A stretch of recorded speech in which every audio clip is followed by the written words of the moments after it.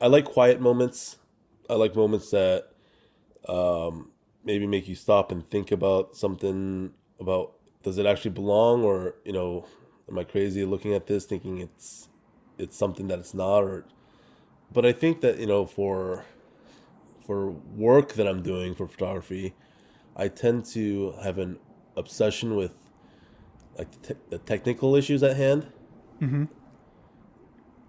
So much so that sometimes I'm blinded to the other things that are actually more important.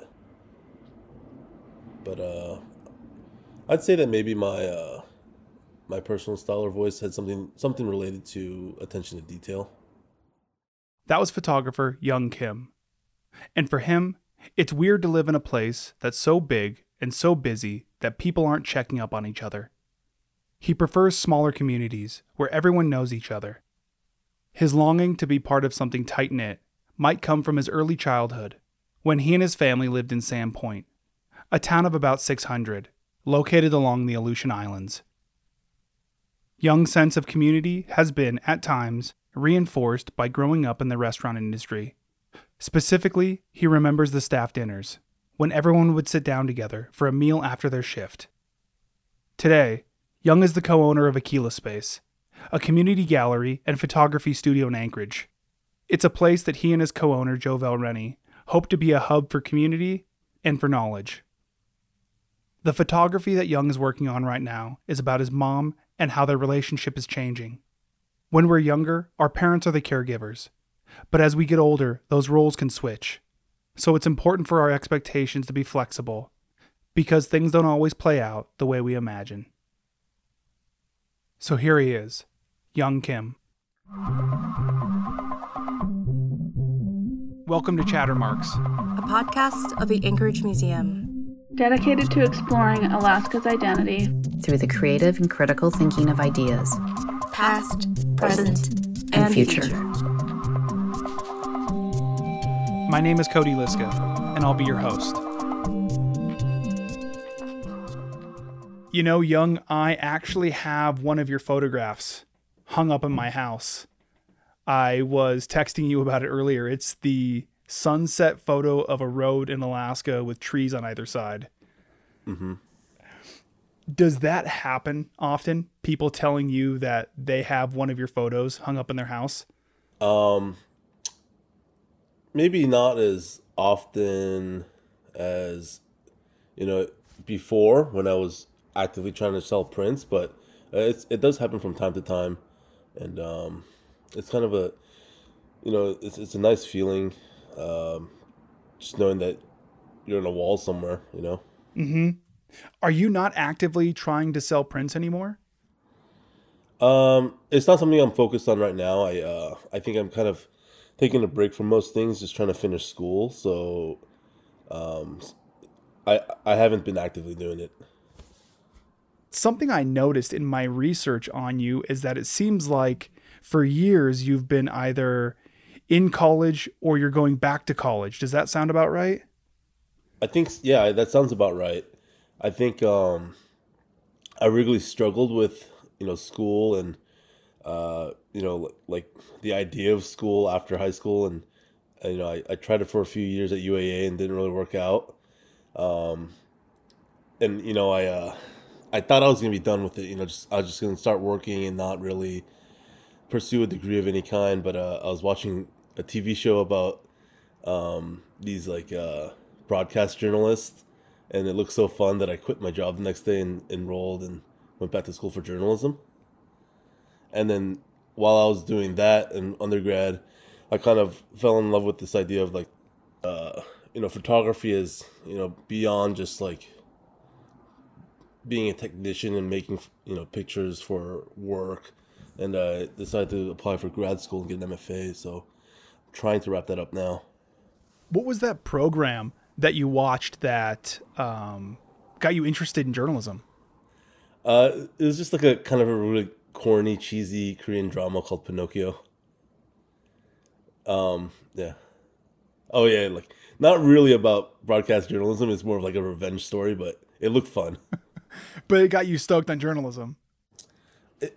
There was aspects of it where it was It can, like a published story could change someone's life or the trajectory of someone else's life, or there's more than just like, this is what A, B, and C happened at here and here and here. Yeah. Yeah, that's really great, because I can totally understand where you're coming from with that, because I am the exact same way. When I was younger, I would watch movies, and whenever there was a journalist involved, I always loved the pursuit of a story. And, like you said, what can happen with that story, the impact that story can make in the actual, the real world. Yeah. And I think at the core of it is just like, I love storytelling. I love watching TV and love watching movies. And I love a good story. So I think that's what I'm drawn to. Mm-hmm. Earlier, you said that you struggled with the idea of school. What about school did you struggle with, you think? I think I had this like idea where if I wanted to learn something, I could just teach it to myself. Like I grew up with this age of like YouTube and, like you could read books and teach yourself something. But I think what I come to find out is, as expensive as schooling is, and like, as much as like the formalities of the school that I don't really agree with too much, but, it's mainly about community, I think, and, getting plugged in with peers that are interested in the same thing as you, and kind of this idea of like communal suffering. I love communal suffering. Like, late nights studying together, that kind of stuff it's fun for me. I've had conversations with my sister who's in her 20s about college, and she also kind of struggled with the idea of college. And the more that I've talked to her, and she's back in college now and she's doing super, super well. But right out of high school, she was like, I'm going to get into college. And like I said, she struggled with the idea of it. And the more that we talked about it, the more that I realized that she's the type of person that wants to just be doing the thing. She doesn't want the kind of the preamble that is college up until you do the thing. She just wants to be actively doing the thing, whatever that thing is, and learning by experience rather than in college you learn theory. Yeah. And I agree with that idea too. I think what really like, when it switched into gear for me and really made sense was, like at first I was kind of looking at the assignments, in school, like, oh, I have to do this and do this for a grade. And then there's somewhere along the line where I was like, maybe I should just treat each thing as like something I could add to the portfolio. And then as you're doing these assignments that you're kind of treating as like the real world job, then, the mindset's changed for me. So you had to shift your mindset. Is that what you're saying? Yeah. I think, it's also a little bit different, I think, from other programs of study where, other things you might be just doing like a lot of memorization or, studying like terms and vocab. But I felt like in the journalism program at UAA, every opportunity was given to us to just go out and make real work and use that for the assignments.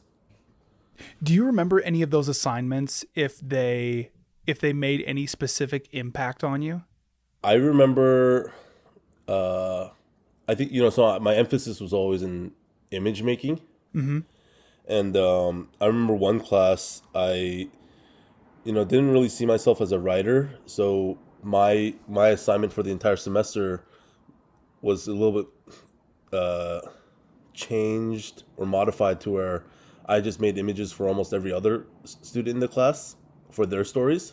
And I thought that was kind of a pretty similar way of working to, when I did my internships in town and, handling a kind of a diverse workload and managing all those different types of stories. I thought that was a pretty good representation of that.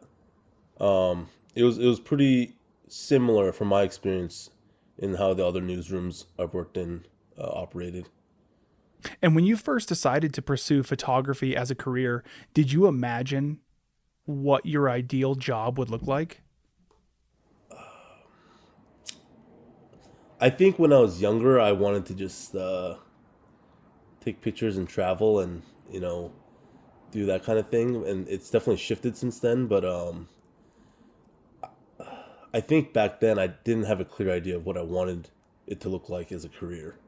I just had this idea where photography is something that I want to implement in my life and make money from, but I don't know how I'm going to do it.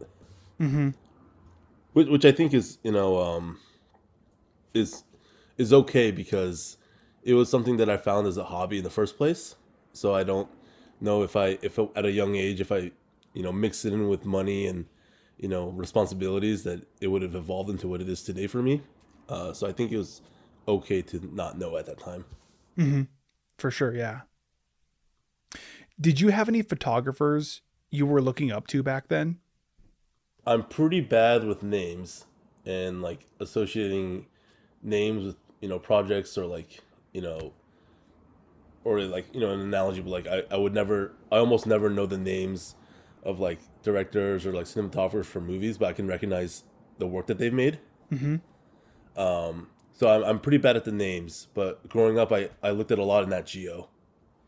And I couldn't tell you the names now, but yeah, I love Nat Geo and how they were able to get in and dissect something and show the intricacies of them and, just tell that story.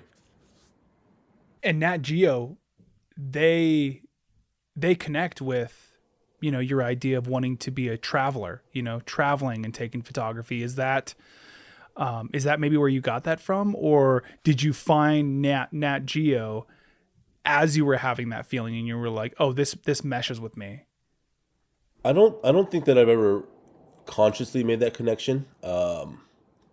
I do remember a time where I thought I didn't want to work in an office all day, every day. And I wanted to use a camera in some way. Maybe subconsciously I was thinking about all those things at the same time, but I don't think I had thought of it in that sense. So in addition to your personal Instagram account, you also have this other account called Eat with Young, where you post photos of food. What's that account all about? It kind of just started because I like taking pictures of food. My parents, when growing up, they were in the restaurant business.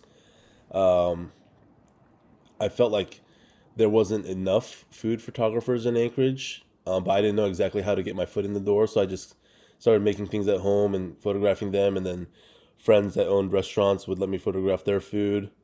And it's kind of turned into that thing. And now it's kind of just like a business card in an Instagram account where I can quickly show people food photos if they're feeling hungry or they want to know what to eat somewhere. And it's just an easy way to show what the different types of eating is in Anchorage, I think. How often do people ask you about restaurant suggestions? Oh, geez. I feel like not that often, but, like if I go out of town, I only travel pretty much to eat. So I'm always like posting stories and then people are asking where I'm eating. And then I tell them it's not in Anchorage and then they get upset. And yeah. What was it like growing up with parents who were in the restaurant industry? It was, I think a lot of times it was tough for me. There was definitely like this relationship where they were working all day, they were working hard, and I understood that, but I also felt somewhat trapped, until I was old enough to like stay home on my own. I'd have to be at the restaurant all day. I couldn't, go out and play sports with my friends or play outside too often. And then, also the way that my dad ran a kitchen was like very like kind of OCD, and that kind of shaped my personality a bit too. Okay. So, and there's a lot of different factors that I think have contributed to, like I think playing by myself a lot when I was a kid kind of turned me into this person that's longing for community.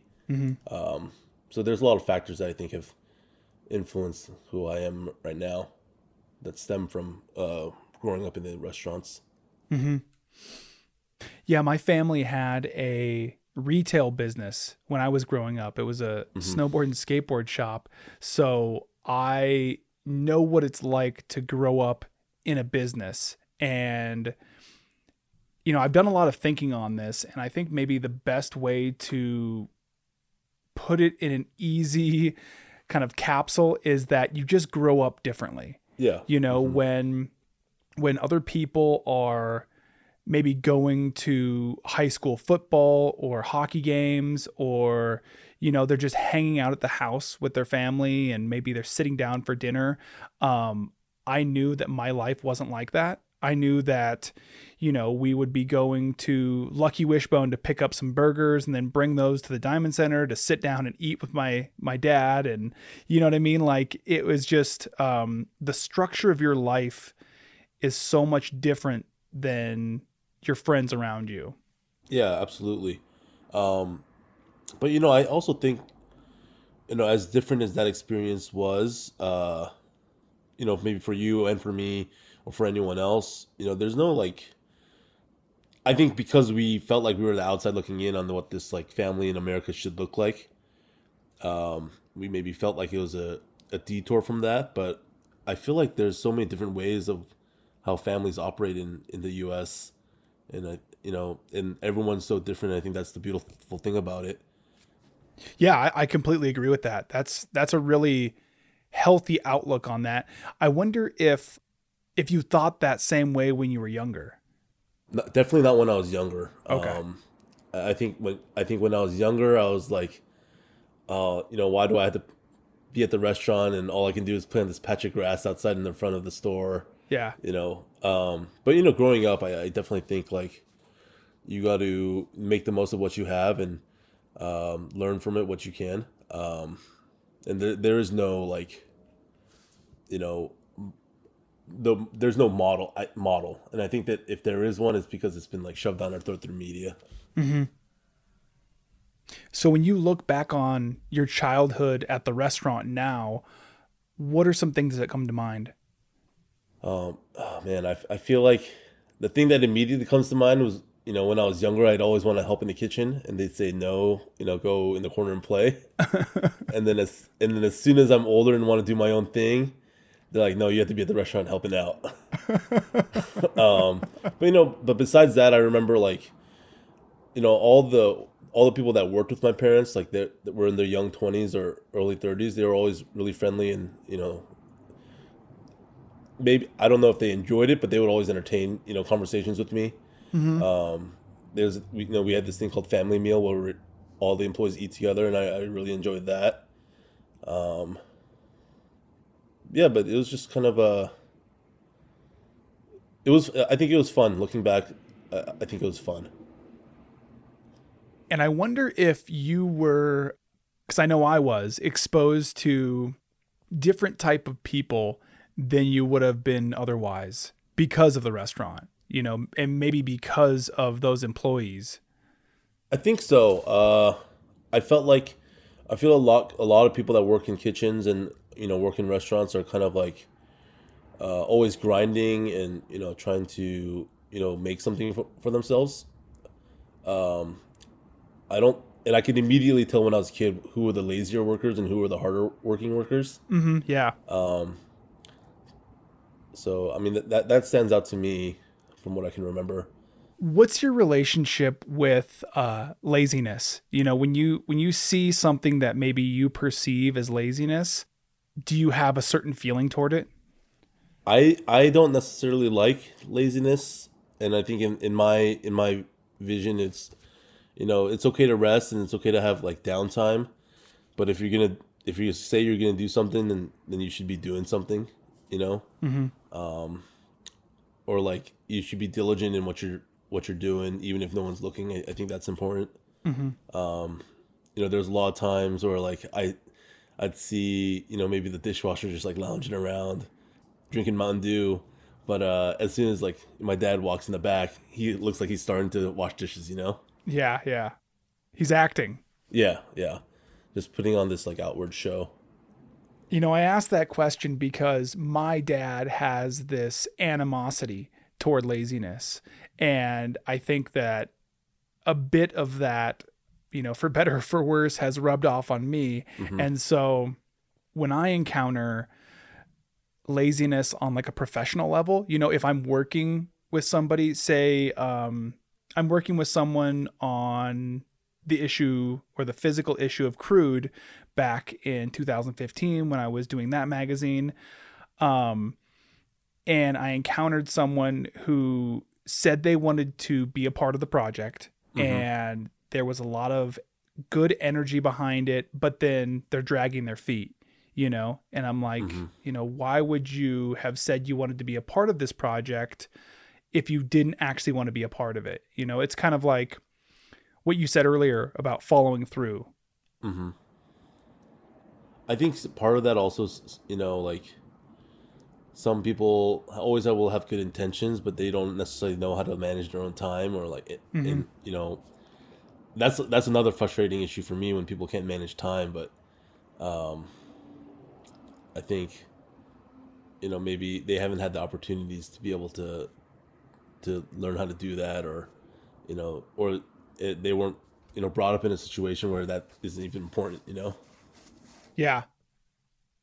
I know in order to manage time, I have a ridiculous amount of alarms on my phone, and I keep notes in just so many notebooks. How do you manage time? I live and die by my calendar. So I usually handwrite notes, and then at the end of the day, I'll dump them into a calendar or make them digital. I also use a lot of alarms. So, you know, I hate being late for things, but I also hate being early for things. You know, I read a lot of books by people in the military, and they're usually, you know, they turn out to be like self-help books. I'll pick them up because I'm like, oh, this sounds interesting. And then it turns out to be a self-help book, which I appreciate and I like. But one thing about the military is you are always early, you know, and if you're not early, you're late. And I've kind of like absorbed that mentality, you know, like I have to be early to things. Yeah, it's just, for me, it's like if I'm 10 minutes early to something, that's, you know, maybe 8 minutes I could have been spending on something, a different project, or, you know, I could have allocated that time a little bit better for something else. Like, I love being right on time to something. Like, if it starts at 5, then I'll be there right at 5. Sometimes if I get there too early, then I don't know what to do, and that kind of just frustrates me also.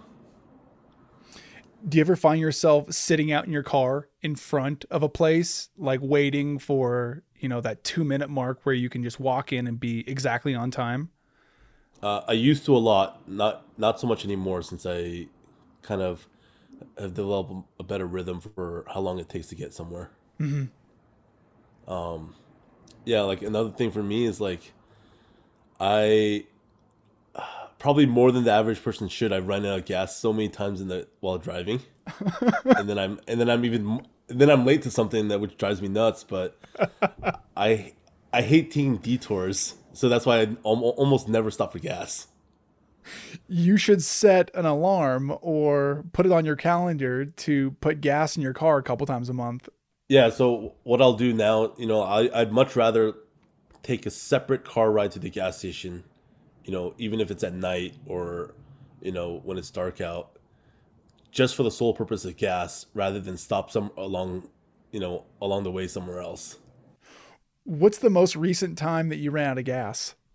I think it was about a year ago, and I'm just on the highway, and you can kind of tell when you're pressing the gas pedal, it's not doing anything anymore. Yeah. You're just kind of inching along. Yeah.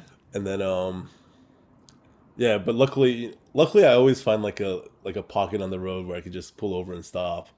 But you know, it's funny, like my friend, he came to help me out. I gave him my gas can, and the gas station's like, I don't know, like 2 blocks down.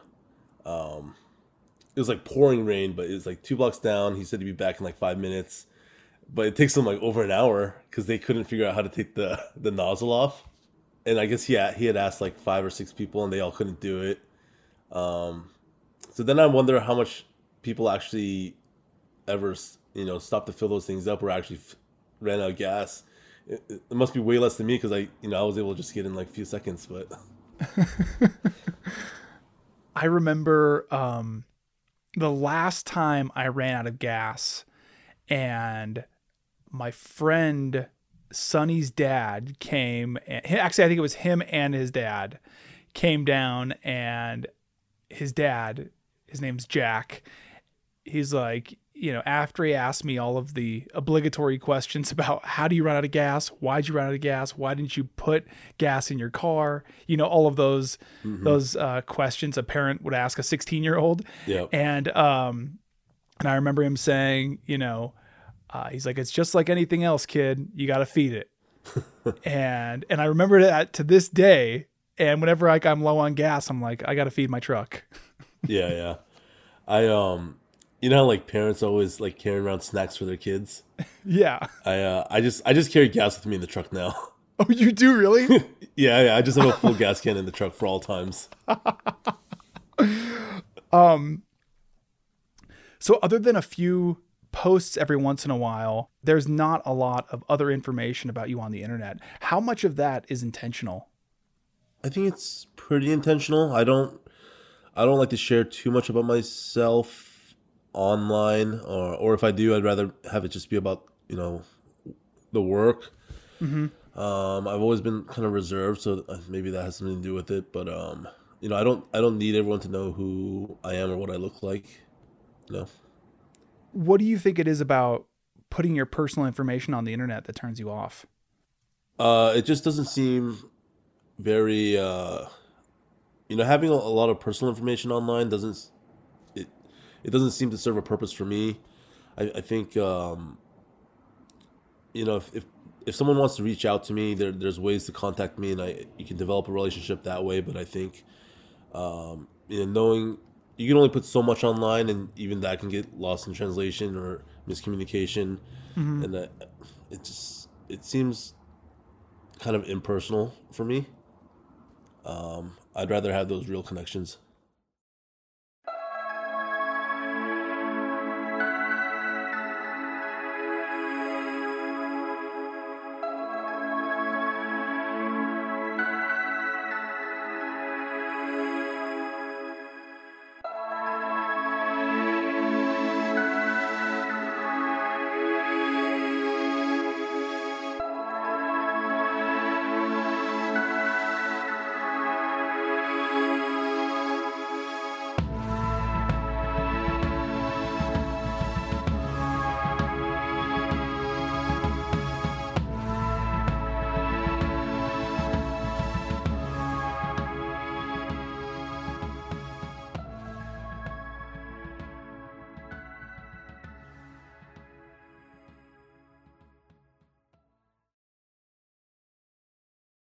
If you had a choice, like money wasn't an issue, what would you prefer to do with your time? Oh man, I'd love to just make pictures and make things out of them, whether it's like prints or books. I enjoy giving back to community in some sense. Whatever it might be that I can offer them. If it's like a workshop or it's just donating my time and technical knowledge, then I'm down for that too. I enjoy coaching kids football.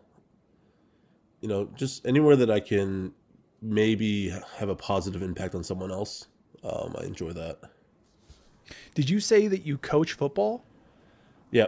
I didn't know that. Yeah, I played in high school. There was a coach, that I thought was pretty influential and impacted my life quite a bit. So decided to just help out here and there, at service for a while, diamond for a little bit. Coaching Pop Warner right now, but it just changes depending on the season and the year. What can you tell me about that coach? I just thought he was really down to earth.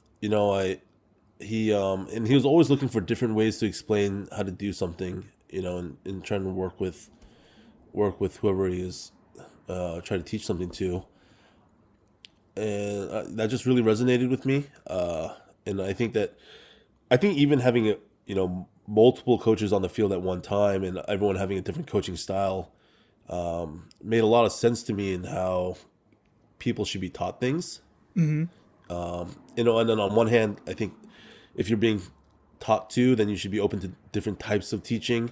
But it made a lot of sense for me, and I think even now in grad school, like hearing so many different voices on the direction of what I'm working on, it really reminds me of that time, having so many coaches' voices on the field.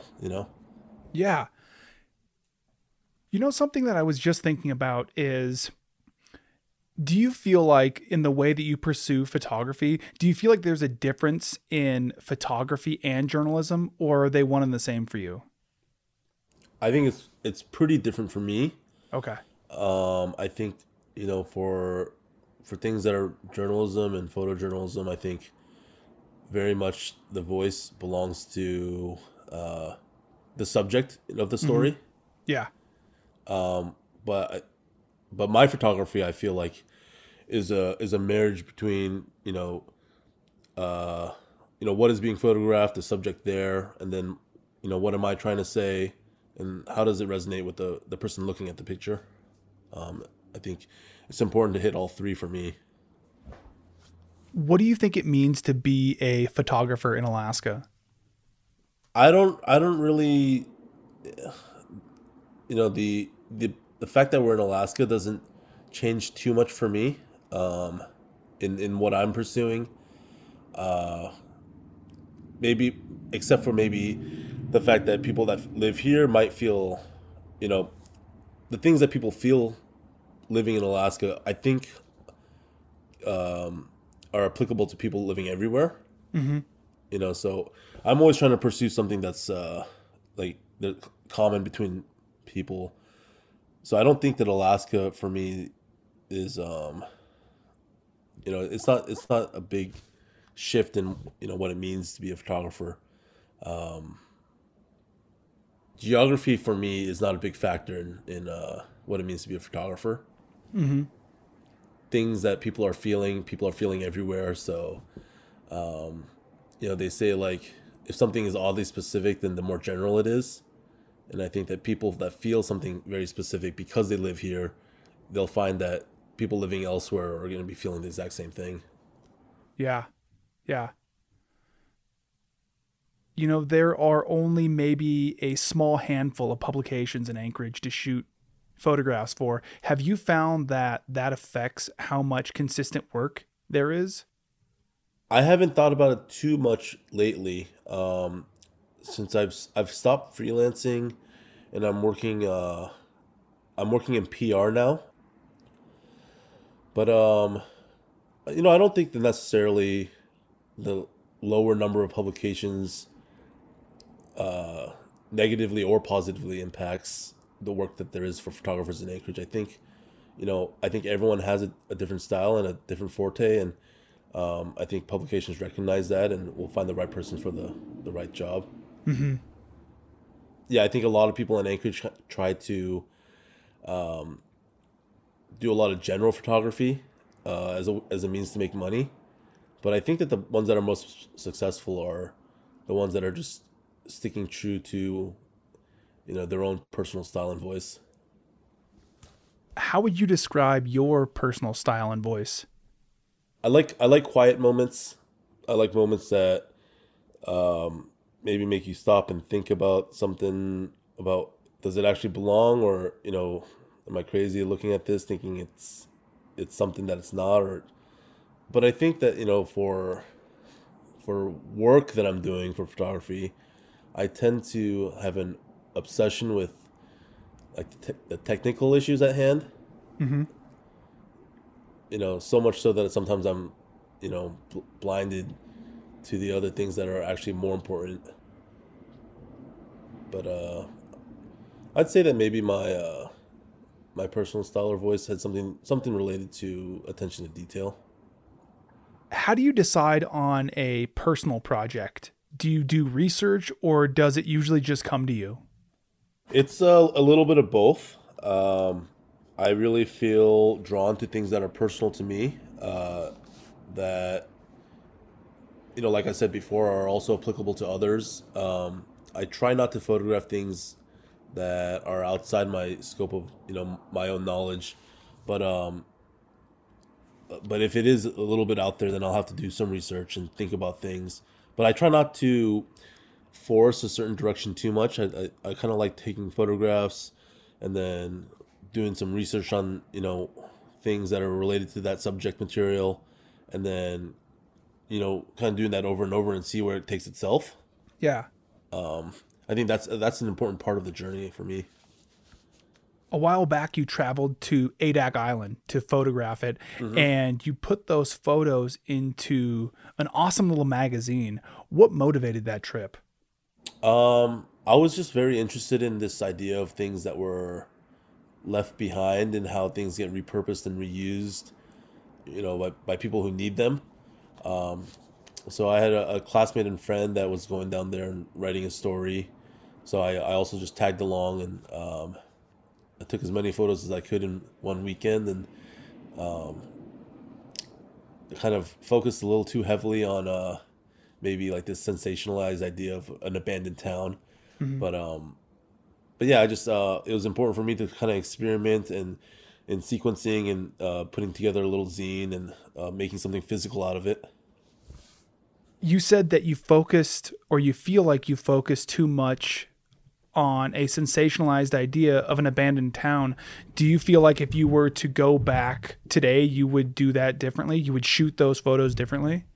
Oh, I think definitely. I think I think I went there initially because had this fascination with the old buildings that were getting run down and torn up. But I think while I was there, I really fell in love with this small town of about 100 people, and how they just like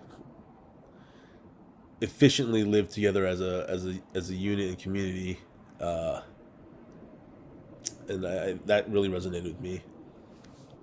Can you tell me about those people? What stood out to you about them? Like, it was just, I love small towns because I feel like they're the truest representation of what like society should be, where everyone keeps each other accountable, or they know each other enough to make small jokes here and there, but not get on each other's nerves. Or sometimes they do, and that's part of the beauty too. Yeah. But it's just 100 people down there. But we were there, and they're getting together at people's houses for dinner, and hanging out on the beach together. And I just thought that was really great. Can you see yourself living in a small town? Yeah. I think about it almost every day. I just want to like live in a dry cabin for 2 or 3 years, and if it's like 50 to 100 people, that'd be good for me. What would you be doing? I don't know. Just enjoying the day without too much to think about on my mind. I think there might be some times where I long for like a bigger community, or like somewhere where I can contribute. But I think there's plenty to do in a small group, and I'd definitely be photographing, but of what, I'm not sure. Why do you think you long for that? To be in a small town? I don't know. It might have something to do with my early childhood, where I lived in Sandpoint for a few years, and like we had owned a restaurant there, and like kids from the school would come to the restaurant on the day that we were closed to celebrate birthdays together, and almost everyone knew who everyone was. So it's like a fantasy for me. I think it's weird to live in a place that's so big and so busy that people are not like checking up on each other and things like that. Yeah, and I just looked up the population of Sandpoint, and in the 2020 census, it was less than 600. So there's less than 600 in this town that maybe has this, you look fondly back on. Can you see yourself living in a place like Sandpoint? When you do think about that dry cabin experience for a couple of years? I think definitely. It'd be great if I could find some sort of residency and do that, but I'm gonna try to make it happen one way or another. But yeah, I think that'd be great. Something else that you worked on that focused on a smaller community was the Spinardian with fellow journalists Sam Davenport and Victoria Peterson. What was your role in that? Yeah, so that was very much the project of Victoria and later on Sam, and we were all classmates together at UAA and worked at different places together, worked on different things together, and I think they were in need of a photographer, and I was wanting to help out, so that it just kind of happened that way, and it was a very natural process because we worked together at the school paper together and other things throughout our time as undergrads. And the mission behind that magazine, as far as I understood it, was that it focused on the neighborhood of Spenard, which is in Anchorage, and told the stories of the people who live there. Does that sound about right? Yeah. I think an easy way to put it would be like all things about Spenard. And I think focusing on, a smaller community like that, it's great to see the smaller stories that go unnoticed be put in the spotlight, I think. When you think about your time at the Spinardian, do any stories come to mind? There was one about a guy who was using insects to clean out, clean out like skulls for, whether it was for like a skull that you want to display, like animal skulls if you want to display it, or for scientific research, and I thought that was a cool story. That's probably the one that stood out to me the most. I remember that story. I liked it. And if I remember correctly, the photos, did you take those photos? I did. And it was a guy and his wife or his girlfriend, and they were in their garage, like the photos were taken, right? Yeah, that was a great, at least in my mind, like a slice of Alaska piece. Yeah, it's like I thought it was really interesting because just driving by the houses, you might never know what's going on inside, but it's there's cool stuff like that all over the place in Spenard. Did that work affect how you understand how a publication is put together? The work you did on the Spinardian? I think just a little bit, maybe in handling handling deadlines and making sure that things were getting turned in on time and managing multiple stories at once. Beyond that, not so much for me. I'm sure it was much more of a endeavor for Victoria and Sam. But I kind of just focused on just the photos. Did you learn anything else from helping put the magazine together? Or at least, taking the photos? Not so much in taking the photos. I think that I'd become accustomed to working in a certain way by then, just from other publications that I've been involved with. I do remember once where we got our shipment of issues for I think issue 3 or 4 or something like that, and the images that were sent in were like not sized properly somehow, and all the images were like, in my eyes, unusable, but it was already too late to get it figured out, so I was a bit upset about that, but it's part of the learning process. If that happened or something similar happened today, would you be able to take it any differently? I think I would give myself more cushion room beforehand, so that if something did happen, it'd be easier to get reprints done. Making sure that we have a final product. I'm actually going through this right now, trying to finish for grad school. We have to have a a new book made, and certain size prints I need for the exhibition, and we have about 2 months left, but even that's a short amount of time, and I had to set deadlines for myself so that I make sure that everything's done on time and looking the way that I want it to look. Mm-hmm. So fast forwarding a bit to today, you're currently a part owner of Aquila Space, the gallery and photography studio in Anchorage. What do you do there? I help manage the back in the studio area. Mostly, I feel like that's kind of like my playground. I'm always adding things back there, making sure that there's equipment that people want to use, and that make it fun and exciting to use the space. I think Jovel largely handles the front side gallery and the front facing aspect of the business, and I just support him in any way that I can. Do you and Jovel ever talk about visions you have for Aquila Space? Maybe, where you'd like to be in 5 or 10 or 15 years? Yeah, we'll often go on short drives or get something to eat, and just talk about what we want it to be and what we want it to become. And some are more, I think, loftier dreams, and the others are definitely more practical in what we can do with the resources that we have.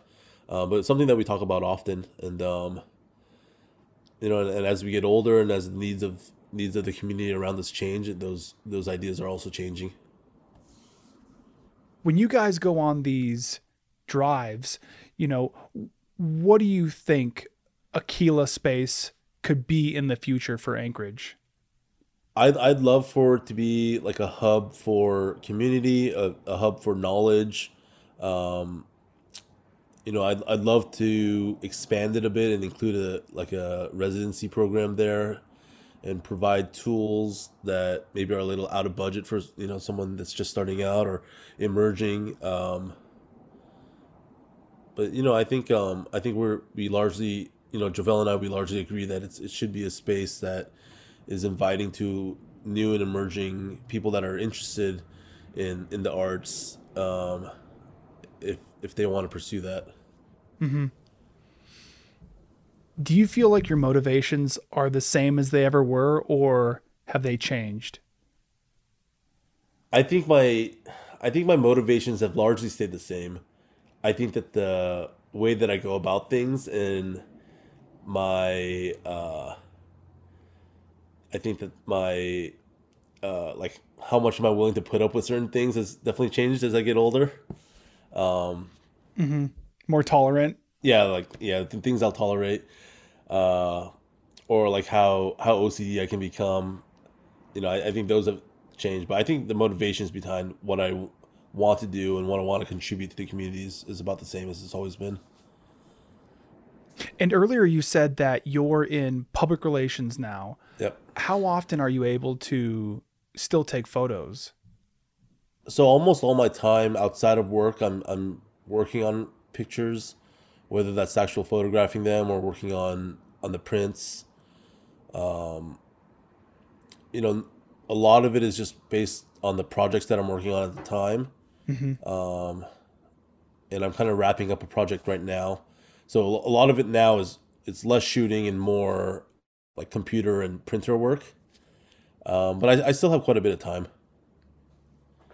It sounds like you have at least in some way looked back on that photo book of ADAC. Mm-hmm. And I wonder how often you find yourself looking back on other old photos. I don't look back on my own photos too often, but I am also always referencing photo books, and I think to make pictures in a vacuum is not helpful for me or helpful for anybody. I think that by doing that you're not in conversation with any other photographs and you're kind of talking to yourself. But I don't look at my own photos too often from the past, but I do look at a lot of photo books. I feel like you and Jovel used to post a lot more photos on Instagram, because that was kind of like the social media medium that you both really excelled at, and you had lots of people commenting and lots of likes and follows, but not so much anymore. Is there a reason for that? Yeah, I think my interests have just shifted a little bit since then. I think in the past we were all looking at social media as a means to getting new work and new business. But I think things have changed for me now, where if I don't make any money from photography for the rest of my life, I'll still be okay. I have a day job. Making pictures for me is not about making money. So I think the idea of social media for me has changed. I do use the DM feature a lot in Instagram because I think it's a great way to keep up with community, but posting and, liking and following is not really a big aspect for me now. Do you know when that happened? When you shifted from feeling like social media was important to feeling like it was less important? I wouldn't say I'd be able to pinpoint that time, but probably within the last 2 or 3, maybe 4 years. Maybe it coincides with the time of when Keyless Space was starting to take off, and it became like a physical presence, and I felt like that was so much more gratifying than scrolling through an app on the phone. What do you think is one of the most personally significant photos you've taken? What are the most significant? I have some photos now that I've been working on. They might be on my Instagram now, but there's one of some leaves surrounding 2 unicorn figures on a windowsill. There's one of my mom holding a watermelon. Everything that I'm working on right now is kind of or about my mom and my relationship to her and how that's changing as we get older. And then other things are thrown in the mix, like immigration or this idea of the American dream and things like that. But I think those are some of my more favorite images. How do you think your relationship with your mom has changed or continues to change? It's kind of a weird shift where, and I'm sure a lot of people go through the similar thing where, at one point I'm the child and she's the parent and she's my caregiver, she's taking care of me. But there's a point that she gets older, I'm starting to take a little bit more care of her, making sure she gets to where she needs to be, making sure things in the house are the way they're supposed to be. So then, I'm thinking about, like who's taking care of who. She's always gonna be my mom, but and I'm always gonna be her son. But what is the definition of those roles, and how does that change over time? Mm-hmm. And how do you feel like you're settling into that role? It's a weird feeling because it's happening a lot sooner in my life than I thought it'd be. Mm-hmm. She suffered from 2 strokes already. So her health is not great. And I kind of feel like this time in my young 30s, this is supposed to be some time where, my mom and I can enjoy each other's company as just 2 adults, Mm-hmm. Yeah. But I feel like that's kind of been stripped away from the both of us because of these health implications and the new responsibilities in taking care of her. So then that has me thinking about, like,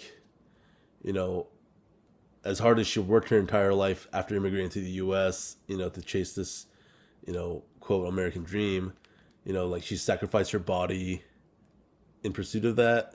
Mm-hmm. And, it's like, it's not exactly what she thought it'd be. So. Yeah, there's an element of like unfairness to it. It feels like. Yeah. Years ago, maybe 5 to 7 years ago, my grandma on my dad's side had a stroke, and it was so like tragic because my entire life, my grandma was, the talker. She was kind of the glue that really connected that entire side of the family. And she would call us all up every single day. Maybe not individually, like she didn't call me every day, but she called me like at least twice a month, whether it was to remind me that it's somebody's birthday or that she wanted to know how I was doing. And when she had a stroke, it stripped all of that away from her. And that was, at least in my lifetime, her whole identity. And I had similar thoughts where I'm like, she worked her whole life and now she's sitting at home and all she wants to do is be around her family. And she just wants to talk to her family. It's that simple. She wants to be around those people that she loves. And yeah, it was taken away from her. And I have feelings of that's so unfair, Yeah. I think, who could have expected these things to happen? And it takes so much away. But I think I have to often look at like the bright side of things and, realize that, this new relationship is maybe not what I had initially, thought it was ideal, but it is still a relationship, and it's like worth making the best out of it. Well, and it also gets back to what you were saying earlier about how there's no like set way that anybody's life should be, our upbringing or our young adulthood or our adulthood or, when we're in our old age. There's no prescribed set for that. And so to grow up and kind of learn and understand maybe grace, maybe that's the word, is to just be like, I'm going with the flow and I'm going to have to face whatever it is that I am encountering head on. And I can't be mad about it. I can't be angry about it. It just is what it is.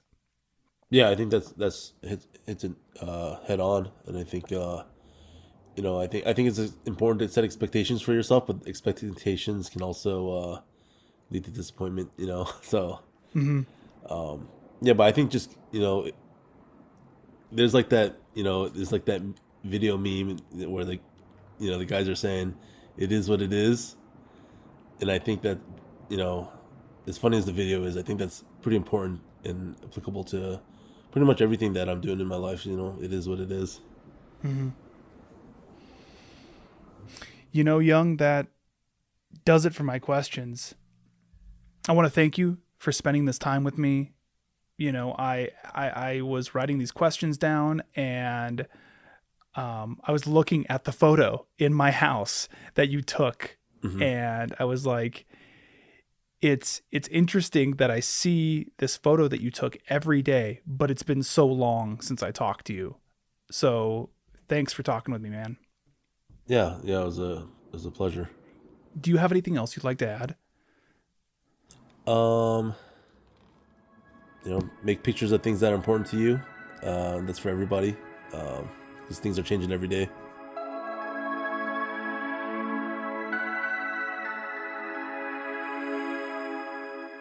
For more information about the Anchorage Museum, visit anchoragemuseum.org. This podcast was produced by me, Cody Liska, for the Anchorage Museum, with additional help from Julie Decker. Chattermark's music is produced by Keys Open Doors.